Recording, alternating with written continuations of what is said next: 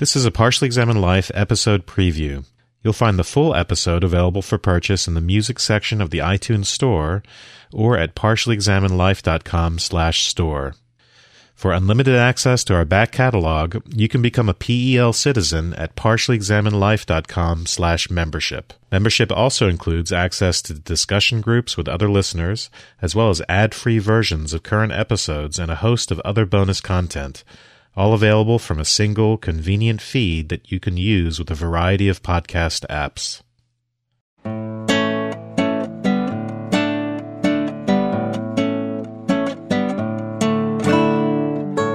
You're listening to The Partially Examined Life, a philosophy podcast by some guys who at one point set on doing philosophy for a living, but then thought better of it.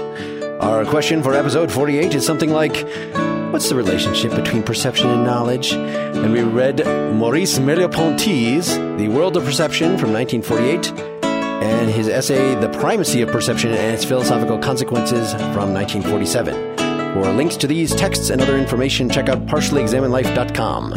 My name is Mark Linsenmeyer, deducing the existence of you, the audience, from Madison, Wisconsin. This is Seth Paskin, resentfully using his air conditioning in Austin, Texas. This is Wes Allen in Boston, Massachusetts. And this is Dylan Casey in Middleton, Wisconsin. I want to start off by thanking our big dollar patrons since the last recording, which were Preston Haley, Brent Dahlgren, B. Boston, Russ Baker, Wilder Ramsey, and Michael Rissman. Thanks also to those who bought my close reading file on Sartre. A bargain. At twice the price. We have some ground rules that we should probably express, but I would like Wes to express them. Do it. I don't think I remember any of those. How many episodes have you been on? No name dropping. I thought you were going to give your modified version of this. I thought you were going to give your interpretation. His perspective? I'd been able to prepare. You told me I'd be no preparation. Whimsy. People, if you look at our iTunes reviews, they say, we appreciate the whimsy. I think 40 people use those words, the whimsy. That's, yes. We will not assume that our audience has read this Merleau-Ponty reading, and we will not name drop. Just make your point. Don't say, you would understand me if only you had read Orson Welles' Death in the Cupcake. That's not bad. I didn't like All right, Wes, what's the last one? Be clear. Something like that, right? Unless it's more interesting not to be. Yeah, that'll work. So, Merleau-Ponty, you want to give a sum up, Seth, what you thought was the major issue we need to discuss here? I can tell you what my understanding from the shorter essay. When he says the primacy of perception, he means that our concept of consciousness should begin with understanding of human perception. Similar, I guess, of what Sartre was working on in The Transcendence of the Ego, which we just recently read, but with a little bit of a twist, I hope. I hope there's something more in there than what Sartre had to say. Right. Isn't he normally cast as, well, kind of like Heidegger, but Heidegger didn't pay attention to the body. Mm-hmm. Yes. And he was friends with Sartre and writing at the same time as Sartre. And they, in fact, had a similar, they wrote about phenomenology, were highly influenced by Husserl at first, and then they got into Marxism later in their careers. This stuff is all from the pretty early part. The Phenomenology of Perception was his big book from 1945. And so both of these works are kind of dumbed down versions of it. Right, the World of Perception is actually a series of radio lectures, so it's really dumbed down for a general audience from 48. And then before that, the Primacy of Perception, that essay was from a conference I see in November 46, where he's sort of presenting it to other philosophers. So it's basically a summary of the Primacy of Perception, and then it has a little like question and answer back and forth with these other guys. That was kind of interesting. I had the same sort of, had been anxious to read Merleau-Ponty because of that, I guess, cliche positioning of him as expanding or extending Heidegger's phenomenology to the body. But from what I can tell, he must do most of that heavy lifting in something we didn't read. What would it mean to do that? What it would mean to do that was when Heidegger did the Analytic of Dasein, and he talked about the three different types of being in the world and what have you. He keeps talking about the Dasein, but he's talking about it in a very abstract way. And he doesn't talk about Dasein's experience of the body and how the body mediates the experience of being in the world. So when Merleau-Ponty calls the primacy of perception, he says that perception is a nascent logos. So would that be the kind of thing that if he had done that, that would have gone in the direction you're talking about? Explain what those two words mean and how they could fit together, how that phrase could be meaningful. I'll just point you to the page, and I'll expand it. It's on page 101 in the Primacy of Perception essay, almost at the end.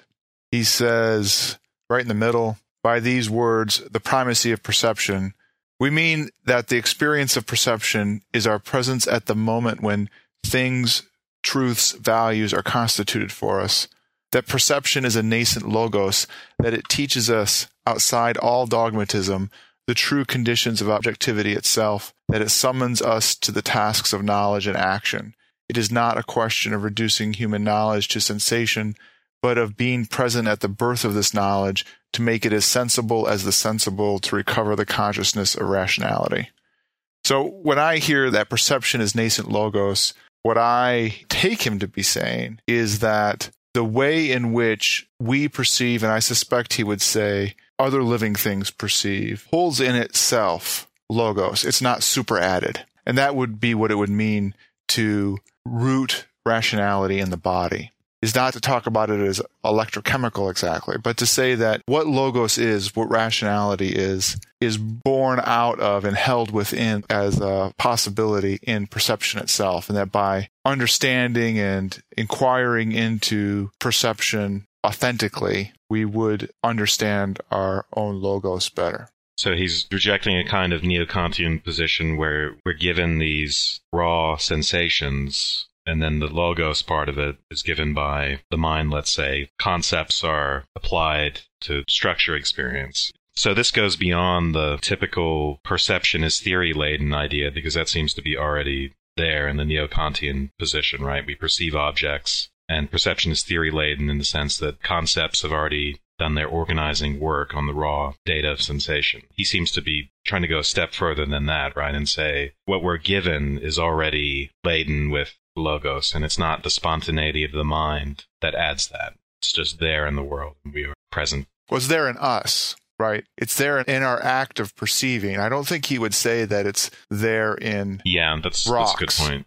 Well, isn't it there in the world as revealed by phenomenological observation? So we saw that in Sartre, too, that it seemed like if you're just describing experience, then you just can't unpack what it is the subject is adding and what it is that is the object. Really, it just comes at you as this mass. So you end up pushing all these things like meanings, and even just seeing, we were saying last time with Sartre, that I could perceive something as sort of objectively hateful. Mm-hmm. Whereas, if you just reflect on it a second, well, isn't it clear that it's just me that's doing the hating? It's not that the thing in itself is hateful. But no, really unreflective experience, perception just reveals these value terms, all these things right as in the object of perception. Yeah. We expand our notion of what an object is. Yeah. Just from the beginning of the essay, he says, we cannot apply the classical distinction of form and matter to perception, nor can we conceive the perceiving subject as a consciousness which interprets, deciphers, or orders a sensible matter whose ideal law it would possess. Matter is pregnant with its form, which is to say that in the final analysis, every perception takes place within a certain horizon and ultimately in the world, that both are present to us practically rather than being explicitly known or posited by us. I can understand sort of by looking at the way the words are put together and what those typically mean, how this might be kind of an anti-Kantian move, as Wes suggested. But I suspect it'd take a lot to kind of unpack that. I think that he would say it might be an anti-neo-Kantian move, but later on, I think he wants to say that what he's doing is something that Kant himself might have left unfinished, but is directly in line with Kant and, in fact, Plato. He would call both those guys in line with what he's saying. How is it in line with Plato? Because Plato seems to be doing exactly the opposite. Merleau-Ponty's chief antagonist in this is someone who sharply distinguishes the perceived world from the ideal world, the world as rationality grasps it. And so Plato's position is explicitly that perception is this sort of unreliable, decayed thing, and we have to apply our minds to sort of overcome these errors of perception. And we're using some sort of rational intuition, some faculty that we have to get at this, but it's not perception. I don't want to be an apologist for Merleau-Ponty. I'm just saying that the place where he points to Kant and Plato is on page 95, but it is in the context of the question of contradiction. He would say that Plato and Kant hold the possibility of contradiction appears as a very condition for consciousness, and he juxtaposes them with Zeno or Hume, who demand a kind of explicit non-contradiction in consciousness as a proper condition for consciousness. Yeah, that contradiction, I think he's talking about if you look a little just before that, all of our experience of the world is through a tissue of concepts which lead to irreducible contradictions, the antinomies, if we attempt to take them in the absolute sense. Can we give an example? So yeah, one of the conditions of the possibility of experience is that I'm able to use the representation I think with any given experience. But if we treat that transcendental condition of consciousness as an object within consciousness, then we make the Cartesian move and we treat the ego as this object-like substance. And that is the mistake that Kant objects to. So the contradiction here is, on the one hand, we have to posit these sort of transcendental conditions of consciousness, but on the other hand, we can never call them objects and we can never have knowledge of them in the way that we have knowledge of empirical objects. I was thinking that some of the contradictions that he's pointing to are easier to get at, or less abstract. Like he talks about the fact that things look far away, that they're smaller when they're far away. And he says early on in the essay that this is actually something that people didn't realize at first, that it sort of takes savages a while to understand this concept, right? Because they just grasp, look, there's the buffalo over there. And you have to actually step back and hold your thumb up and compare it to the buffalo to say, wow, it looks like the buffalo's smaller than my thumb. Usually it's just, I just see the buffalo. So this was given as an example of people who say, look, we get all this sort of raw sense data where one of those would be small buffalo thing, small colored thing, and then we interpret it, oh, that must be a buffalo, and I interpret it as being close to me. He says, no, that's not actually how it works. We just see the buffalo as a buffalo because whatever's going on with this depth perception is just so internalized. Yeah. It's not something we have to think about. This seems to me to be one of the things I found odd about Merleau-Ponty, because no one's claiming that we go through some conscious induction, that we have to consciously prove to ourselves the size of the buffalo. All of that happens before anything is even experienced. And brain scientists will talk about the same sort of thing. What the brain has to do to some raw data in order to interpret it in that way. It happens unconsciously, but it doesn't mean it doesn't happen. I don't think that's what he's objecting to, Wes. I don't think it's a question of consciousness versus unconsciousness. Well, he's objecting to the idea that there's this inference from sign to signified, that there's this inference from the raw data to the resulting object of perception. I think his objection is more one about the way in which consciousness functions. He's definitely wanting to make a point against that consciousness is some kind of subjectivity that represents the world, and that perception is really a structured representation of this subject.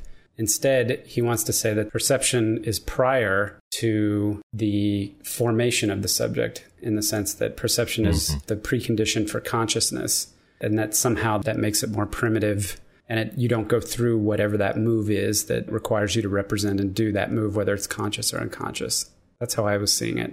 So at this level, it sounds like perception is sort of this area of subject-object fusion. He's not objecting to the distinction ultimately between subject and object, or to the sciences, at least that's what he says, right? And to that, at one level, yes, you treat subject and object as distinct and you go about the business of science and all of that. So the idea seems to be here that prior to that reflective distinction, there's this collapse of subject and object. He doesn't explicitly say that, but that's the way I thought about this concept of perception. When he's talking about the primacy of perception, it seems like it's a very unique conception of what perception is. It's not your everyday subject perceives object, where the subject-object distinction is intact. It's a more primary level out of which those distinctions come later. By perception, he doesn't seem to mean the acquisition of sense information at extraordinarily raw level. Right. Definitely not. One way that you could understand the activity of perception would be that you have extraordinarily raw data coming into your mind, a processing unit. The colors that aren't even identified as colors, the lights and the sounds and the smells that aren't even identified with names. They're not even objects, that they're just literally electrical signals coming into some processing unit that then acts on them and creates objects out of them.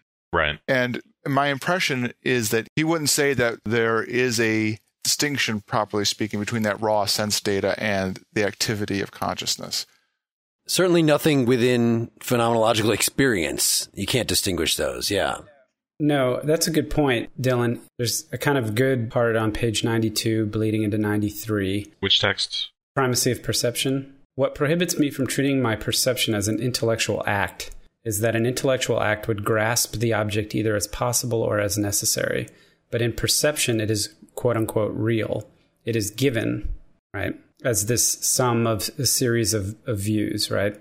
And so he then says, perception is a paradox in the sense that you can't have a perceived object without a perceiver. But at the same time, perception always involves, he says, a beyond of what is actually given. Yeah, transcendent is what we talked about last time. Yeah. Right, immanent versus transcendent. So the closest I can think, Dylan, to kind of characterize what he's saying when he talks about perception is what Sartre called unreflected consciousness, which we argued about at length in that episode. Yeah, and just when he's talking about on the same page, the perceived thing is not an ideal unity in the possession of the intellect. It looks like he's responding to both the Cartesian view and the phenomenological view. So where the Cartesian view, Descartes' famous example of the wax, it can take on any number of different appearances or shapes. And so what constitutes an object isn't an object of our senses per se, but an object of some faculty of the intellect. And in the same way, for the phenomenologist, what we call the object isn't just the current perspective, of my ottoman, the particular shape that's facing me. It's an infinite series of all the possible interactions I can have with the object, all the different perspectives I can take on it. The object is more than just this perspective. Anyway, I thought that was worth summarizing for people who haven't listened to previous episodes. So Merleau-Ponty is saying actually there is a sense in which the object is present in perception in the full sense. That perception isn't just the domain of this perspective and that perspective, and then the object is sort of this inferred ideal unity, but the object really is there. I don't really understand that exactly.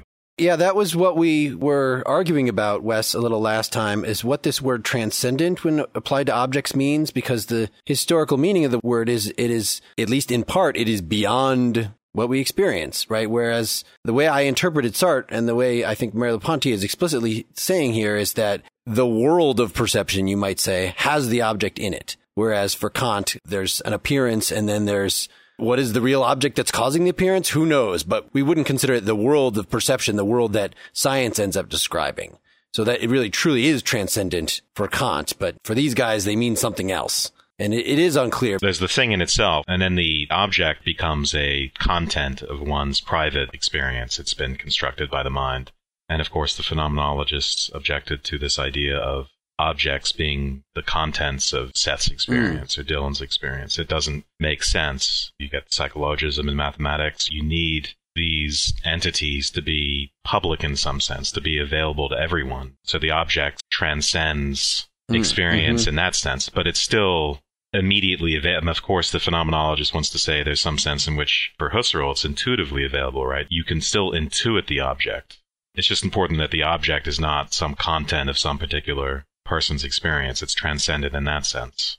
And I don't know if Merleau-Ponty is exactly responding to Husserl and saying, well, that's still an ideal such and such, you're intuiting this ideal mathematics. I think he is, because when he talks of geometry and mathematics, I think when Husserl, even though we have intuitive access to that transcendent object, this ideal unity of the infinite series of perspectives, that's sort of like a mathematical notion of what an object is. And Merleau-Ponty is saying, no, it's not like a mathematical object to which we have access through the intellect. We actually, through our body, through what we call perception with our body, have access to the object. And isn't it that he's saying that the world that any perceiver has access to is the same world, always? All perceivers have access to the same world. Their perceiving might be different because there's an infinite possibility of their perceptions. And he would also deny, along the lines of what Wes says, is that infinity is not such that you can sum it up and get hold of the object. It's not an infinite series that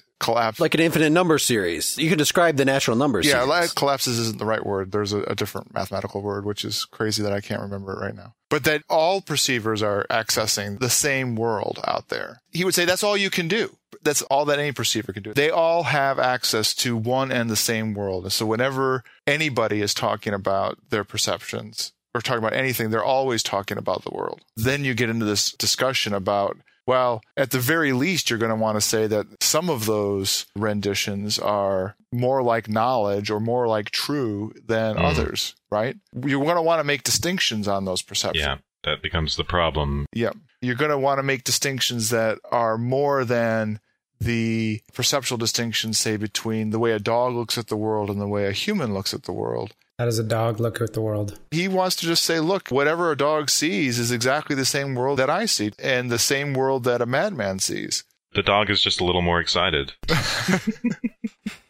And that a bee sees. All those perceptions are available from one world to things that perceive. There will be a range of distinctions to be made. And I haven't read his big book, but I imagine you would say, well, look, one of those almost numerical distinctions that, look, dogs can hear in a different range of perceptions than human beings can hear. Or certain animals can see at different wavelengths than human beings can see at. And that those are all still perceptions of the world. Yes. Okay, I see what you're saying now. The world is this giant horizon. Yes. I think he uses the word of possible of things or objects. And there are lots of different possible perceptions of those things and objects. Wouldn't he have to deny that there are objects to be perceived themselves, that the very making of the objects is a function of our logos, is a function of our individual perceptions, the particular objects we make? That the distinction of this and that is a result of the way our perception works, and that might change from perceiver to perceiver? I think that's one of the objections that can be raised, because I don't think he doesn't get to that level of granularity in this particular essay that I recall. Yeah. But I think you're right, though, Dylan. I mean, those sorts of distinctions, like the cognitive science distinctions between a bee's perception, right, which is going to be very different from a human being's perception, and the scientific perspective on cognition, I think he sees his position as compatible with all of that. I don't know how it ends up being compatible exactly. Yeah. So he says, and I'm on page 93 of the Primacy, he says, the world itself is not an object in the sense that the mathematician or the physicist would give this word, but it is the universal style of all possible perceptions. And he says that this aligns with what Kant agrees with. He says, we can only think the world because we have already experienced it. It is through the experience that we have the idea of being, and it's through this experience that the words rational and real receive a sense.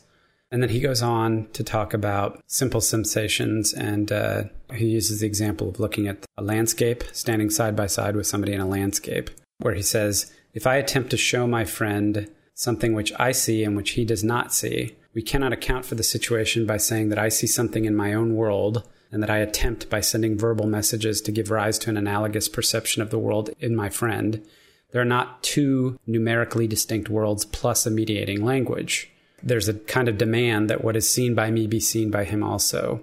That's actually, I think, an interesting example, where you're trying to point something out to somebody.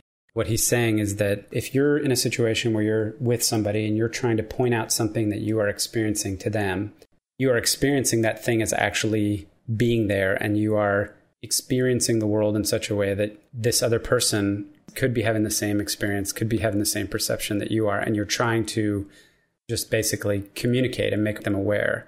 If you think about it at that level of what's happening in that situation, where Wes and I are watching a football game, and I make a point prior to the snap to point out to Wes what the safety is backing off the line of scrimmage. He may be looking at the quarterback, right? At that point in time, at the raw level of being in the world, of experience in the world, I'm assuming that Wes and I are looking at exactly the same football game, just that his attention may not be directed at the same place that my attention is directed. And I'm trying to get him to put his attention in a different place, which is to say, perceive the thing that I'm perceiving.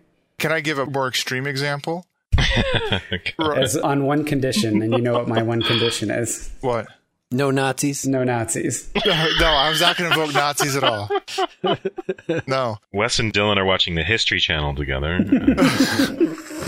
No, I was going to say, trying to explain, looking at a right triangle and having myself or any of the four of us looking at that right triangle and having a 2-year-old look at that right triangle and trying to explain to that 2-year-old or the dog or the flower the Pythagorean theorem. And so you would say that you're both looking at the same thing. One thing that'd be interesting in this context for me is to articulate the difference of how Merleau-Ponty would articulate the failure of communication between the 2-year-old and the mathematician. So wait. I don't think that's the same kind of example. You don't? No. I think it's exactly the same kind of example. I don't. Let me tell you why. Please do. So in the section that I just cited, right before that, he says, if you and I are talking about the same world and the communication is in principle between us because the world has become an ideal existence and is the same for all of us, just like the Pythagorean theorem. So there's perceptual experience, so to speak, and then he talks about ideal experience. And he mentions in another place where he's talking about the physical laws of nature. We don't experience physical laws of nature. They are this idealized description that is validated by our experience, so to speak, when we set up test conditions and whatever. But our experience of the world... Would you say it structures our experience once we know about them? He does not say that. I think what he says is that not that it structures, but that it's descriptive of experience. And because he wants experience to be primary. So he says, well, experience comes first. The description of experience through universal laws comes second. I'm just saying that the landscape example and the example of mathematics or geometry are different examples for him. So I would be careful about talking about trying to explain the Pythagorean theorem versus maybe something much more perceptually immediate about the triangle itself. Like if you were trying to point out that this particular triangle we were both looking at had a right angle, then you might have to, actually that's a pretty good example. Then do you have to explain the concept of what is a right angle, or do we experience, like how do we get that experience of right angleness? What does it mean to be a thing, I think is the question we're asking. For Husserl and for the phenomenologist, there's also this element, yes, we have access to the same world. That's already there in phenomenology. What Merleau-Ponty is adding is he's changing this concept of synthesis. He's using this word style now, the universal style of all possible perceptions, instead of the ideal synthesis. So in looking at this landscape, it's not a thing in virtue of its intellectual role. It's a more practical, I think on page 94, that paragraph you were reading said the last sentence is important. The thing imposes itself not as true for every intellect, but as real for every subject who shares my situation. He's trying to replace the sort of intellectual access to the object with some other sort of access, which is more primal, let's say, and practical, I think. Then he talks about the body founding the unity. Right, so the body founding the Pythagorean theorem, and why the Pythagorean theorem is something that we find a priori is somehow determined by the body, and I wasn't quite clear on what that means. It's on 94. Just as my body is a system of all my holds on the world, founds the unity of the objects which I perceive, instead of the intellect, it's the body which is founding the unity of objects and our shared access to objects. And does that include the Pythagorean theorem? Is it the Pythagorean theorem just like the landscape? Is that what you're asking, Mark? No, it's a different level. He makes it clear that in making perception privileged, he's not saying something like the only objects in our ontology should be the ones that are just in the obvious everyday world that we see and hear. He acknowledges social reality as being sort of a more complicated. He even says it's appropriate that man should think of God, I think is something he says in here. Even the concept of God. So he's definitely not one of those logical positivists that says anything that we can't reduce to some particular sensory account, then we can't talk about. Right. So the Pythagorean theorem is something that can be a legitimate object of thought, and somehow that's affected. The only way I could make sense of this was to compare him to William James talking about these things, to say that he's some sort of pragmatist, that for William James, even the most abstract, apparently a priori truths, the truths of logic, somehow are things that we've posited because they fit in with our experience somehow. And so for Merleau-Ponty, when he's talking about geometry, say, and maybe this is why the Pythagorean theorem in particular might be contingent upon our situation, is that once we move to non-Euclidean geometries, then we see that we are getting at an aspect of experience. The fact that it looks like we're standing on a flat surface and that planes are flat and that the things that underlie not only Euclidean geometry, but just, right, the assumption that the world is flat and can be treated as a Euclidean plane. But once we can sort of take a different perspective, then we can arrive at some different conclusions. In other words, even logical truths we could eventually come to reject for one reason or another. The Pythagorean theorem isn't like a logical truth because it depends on the parallel postulate. The parallel postulate, which says that parallel lines don't meet no matter how far you extend them, that intuitively feels right, but in an axiomatic system, you can still use the opposite as a postulate and have a nice, coherent little system. With this talk of non-Euclidean geometry, you basically alter one of your assumptions and then get a different result. So the Pythagorean theorem is not a logical truth in the same way that if A, then B, and A, then B is a logical truth. Yeah, he sort of addresses that on page 95. I don't really want to go into it, but he talks about contradiction and how we describe the perceived world, we arrive at this contradiction, the immanence and transcendence. And you have what Wes just was talking about. And he said, well, I'm not talking here about the sterile non-contradiction of formal logic and the justified contradictions of transcendental logic. He says, let's just put that aside for a second, but it's okay for us to be in this position. But we're not satisfied with that description of the world. We just kind of have to, at this point, acknowledge it and then move to the discussion of what is the relation between intellectual consciousness and perceptual consciousness, which I hope or I think parallels to some extent reflected and unreflected. So what is that relation? So I'm still not completely clear on what it is to say that perception or the world as revealed by perception is paradoxical. Is it just that there are these different aspects that seem very different from each other, and so at first blush, there appear to be contradictions? I can make a sentence that is diametrically opposed to another sentence you make, right? The buffalo is very small. No, the buffalo is very big. Those are both true from a certain point of view, right? If I'm describing the size of it on my retina or something, yes, it's very small because it's across that field from me, but I know that it's in fact very big. So there you go. There's the easiest kind of, and that perception is just replete with that kind of seeming paradox. You know, in that case, it's extremely easily unraveled, but that seems to extend to all these different systems of description. So like science, and I think mathematics, these are, from Merleau-Ponty, these are sort of like maps that we've drawn of perception. They're always just going to pick out some aspect of the perceived world. They even could be one of these higher level aspects, right? Not just, again, the brute colors and shapes, but they're never going to be the whole thing. And we have to keep in mind that these are all just what science is doing and what the arts are doing and all this stuff are just maps or descriptions or something of this more fundamental experience. Thanks for listening to this Partially Examined Life episode preview. If you're enjoying it so far, you can purchase the full episode in the music section of the iTunes Store or at partiallyexaminedlife.com/store. For unlimited access to our back catalog, you can become a PEL citizen at partiallyexaminedlife.com/membership. Membership also includes access to discussion groups with other listeners, as well as ad-free versions of current episodes and a host of other bonus content. All available from a single convenient feed that you can use with a variety of podcast apps.